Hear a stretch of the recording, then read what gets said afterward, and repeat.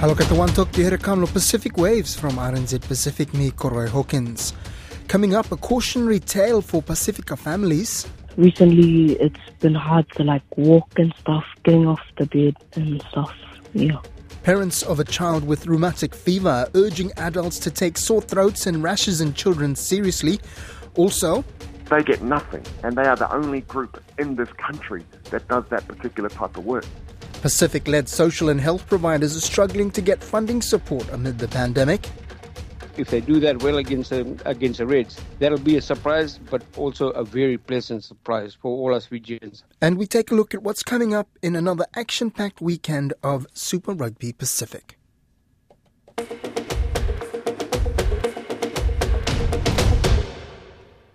The parents of a young boy with rheumatic fever are urging adults, particularly in Pacific communities, to take sore throats and rashes in children seriously.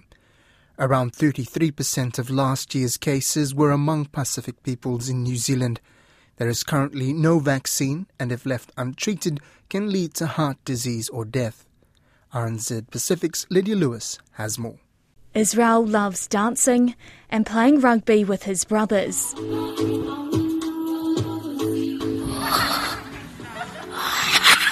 But this 13-year-old's whole life has been turned upside down.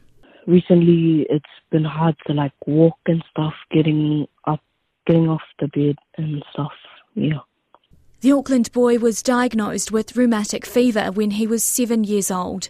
He loves playing rugby league and was in a training session when his dad, Emmanuel Nehemiah, noticed something was a bit off. He was acting really weird. For example, just passing the ball, dropping the ball. It was like he was in La La Land, and he's never been like that before. Israel also had a rash. He ended up in Waitakere Hospital for a week in a room with 6 other children, mostly from Māori and Pacific communities. His twin brother, Uriah, says it was a real shock. It's actually quite sad, actually. Yeah, we're very close. I usually just ask him if he's alright and that, seeing if he needs help with anything. Yeah, just checking on him whenever he's in pain or that. It turned out Israel had a small leak in his heart. His parents had no idea what rheumatic fever was until they were handed a booklet. For Israel, it means ongoing treatment, including very unpleasant injections. When I first got the jab at the hospital, it was really painful, it was stinging after when they pulled it out and that. Right now, it's the only option to avoid acute rheumatic fever turning into rheumatic heart disease, which could end up with open heart surgery. These painful injections are given every month for 10 years or more, and some people actually end up having them for the rest of their lives. Dr. Diane Sika-Paotonu from the Rheumatic Fever and Penicillin Research Program is looking to develop a new penicillin injection, which is more acceptable to patients, something Israel's mum Jenny says would bring her great comfort. I hate seeing him in pain because, you just want to take that pain so he doesn't have to feel it. Israel's been lucky in the sense that his disease was caught early. His parents noticed something was up and acted. It gives him the chance to dream. My dream is to make it into the NRL. Roger Tuivasa-Sheck, he really inspired me. Early diagnosis is something the Minister for Pacific Peoples, Aupito Williams-Seo, wishes could happen in all cases, or even better, for the disease to be avoided entirely, because it is preventable. The approach that the government has taken, which I've led for Pacifica, is the well-being, holistic approach, because poverty and deprivation contribute to a number of illnesses, including rheumatic fever. And what we have done as a government is to ensure that where the system is failing, and there's a lot of evidence for that for the past several decades, we've got to then target the specific support to address and accelerate our response to the very vulnerable and the very needy. Aupito Williams-Seo was 15 years old when he was diagnosed with rheumatic fever. Like Israel, he too had dreams of being a sports star, but he spent a lot of time in bed, 3 months in fact. It was just the debilitating. I was feeling pain in my joints and I just didn't know why. He wants to emphasise the importance of catching the signs early to make sure your child has the best chance at life. What I didn't do at that time was to talk to somebody about the pain I was feeling in my joints and just shrugged it off as sort of knocks from sports. If you're ever feeling not quite sure about your body, talk to somebody that you trust. Let them know how your body's feeling and the concerns that you might have, because I think that will ensure that you get the support and help that you might need. The University of Auckland's medical faculty is working on developing a vaccine to help prevent rheumatic fever. The government has invested $10 million towards it.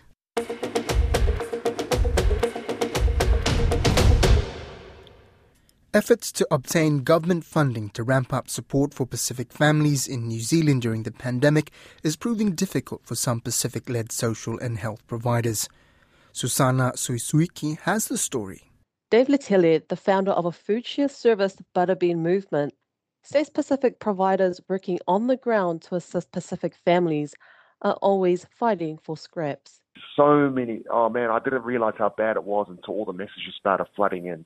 There's so many groups doing amazing work, and you'll be surprised. There's some particular Pacific Island groups, right, that are the only Pacific group that do that particular piece of work, and I won't go into it, but they get nothing, and they are the only group in this country that does that particular type of work. Lower Hutt Pacific Health Service Executive Director Nanai Moa'au said Pacific-led health services would continue to struggle to receive funding due to not being seen as equal to primary health care providers. If you look at the way funding has gone to general practices, to primary health organizations, that is nowhere near what we're getting at the moment to actually provide a comprehensive wraparound services for our families and those vulnerable families out there.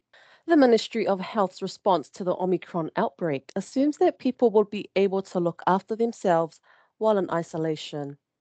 But for many multi-generational Pacific families with only one or two main revenue earners, the need for help while in isolation is greater. Papai Te Hauora spokesperson Emmeline Pickering-Martin said the needs of Pacific families while in isolation was not just food, but also medical supplies, paying bills, and keeping young people engaged in school. Her organisation works hard to help struggling families, but she says there are so many and they do not have the resources to help them all.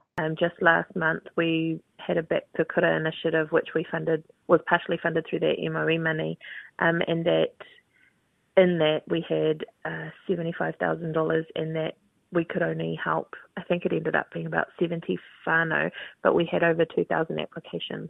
Pickering-Martin says when Hāpai Te Hauora approached the Ministry for Pacific Peoples for funding to support Pacific school students, they were told the funds were already distributed. If we really want to get to grassroots and redistribute that money back to the community directly, I feel like we're missing something in between MPP, the larger Pacific organisations, and then those who are on the ground doing the actual mahi.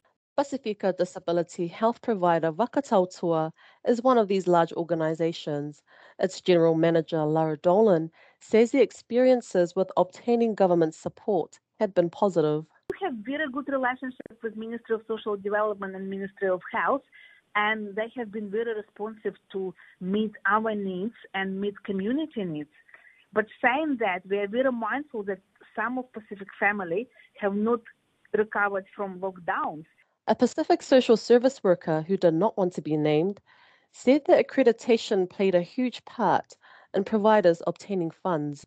The Ministry for Pacific Peoples were approached for comment, but have advised they will respond after an announcement the Minister will be making next week in relation to these issues.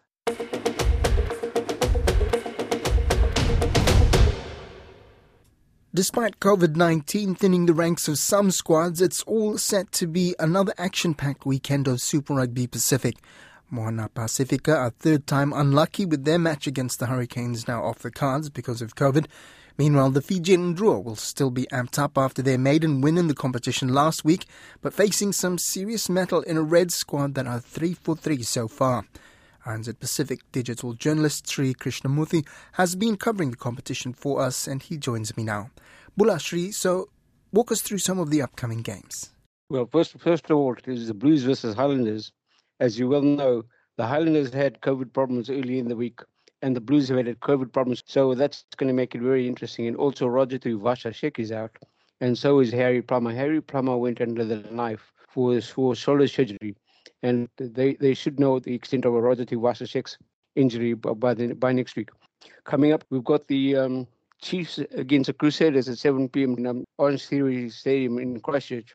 So that's going to be a very interesting game because both the teams look like they're fired up for tomorrow. Especially for the Crusaders, this is going to be a very important game because they'll be playing at home for the first time. So that's going to be an interesting matchup. And also after that game, the Rebels play the Brumbies in Australia, and that's going to be a one-sided contest by the looks of things because the Rebels haven't made any dent in any other sides they've faced this year. And they even lost to the Ndrua, which is coming up on a difficult match for them this weekend.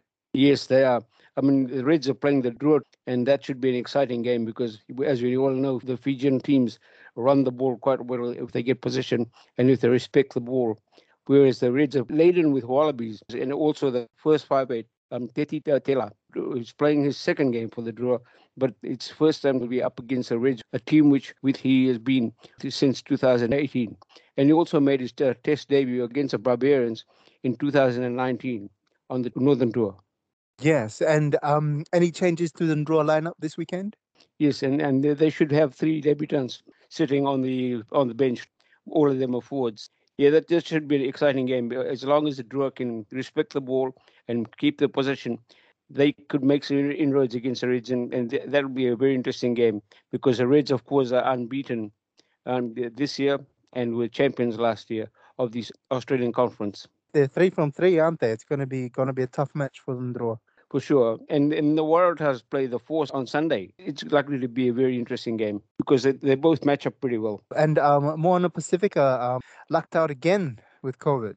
Yes, this is the 3rd game that's been postponed on them. And that was against the Hurricanes because the Hurricanes too have got COVID issues. And thankfully Moana Pacifica is over their COVID issues. Cool. And you've been following these matches closely. What do you think so far of the debut for the Moana Pacifica and the Ndrua? Oh, it's been very good for the Moana Pacifica team. I mean, they really shocked the Crusaders 33-12. And in fact, the Crusaders were very lucky to get their bonus point from the try on the final minute. And so Moana Pacifica are tracking really well. And they're really surprised because the preseason game, they lost to the Chiefs 66-12. That was a bit of a disappointment, but they've really come into their own now. And then they're starting to find their feet. And by the looks of things, they're on the tougher side of the draw with the New Zealand teams as opposed to the Fijian Drua, which is on the Australian side of things. And the Drua, they've got to win. So that I think some of the experts were tipping them not to get a win, either team to get a win at all for their debut season. Yeah, that was a real big surprise last Friday night when they came up against the Rebels, and they hammered the Rebels with 31-26. Which is a very exciting win for them and a very good thing for Coach Mick Byrne, who has been a skills coach for the All Blacks for almost 10 years, including 2 World Cups with the All Blacks. And finally, maybe just finishing on the women, that we've had some debut for the Fijiana Drua. Yeah, the Fijiana Drua played very well last week against the Rebels, and they beat them 66-6. And so that was a really telling statistic. And to be honest, I mean, if they do that well against the Reds, that'll be a surprise, but also a very pleasant surprise for all us Fijians. Awesome. We'll looking forward to your coverage of the games going over the weekend into next week. That brings us to the end of Pacific Waves for today. Remember, you can download us free to your device from Spotify, iHeart, Apple Podcasts. And if you're using Apple, please leave us a rating so others can also find us. Look at you for next time more.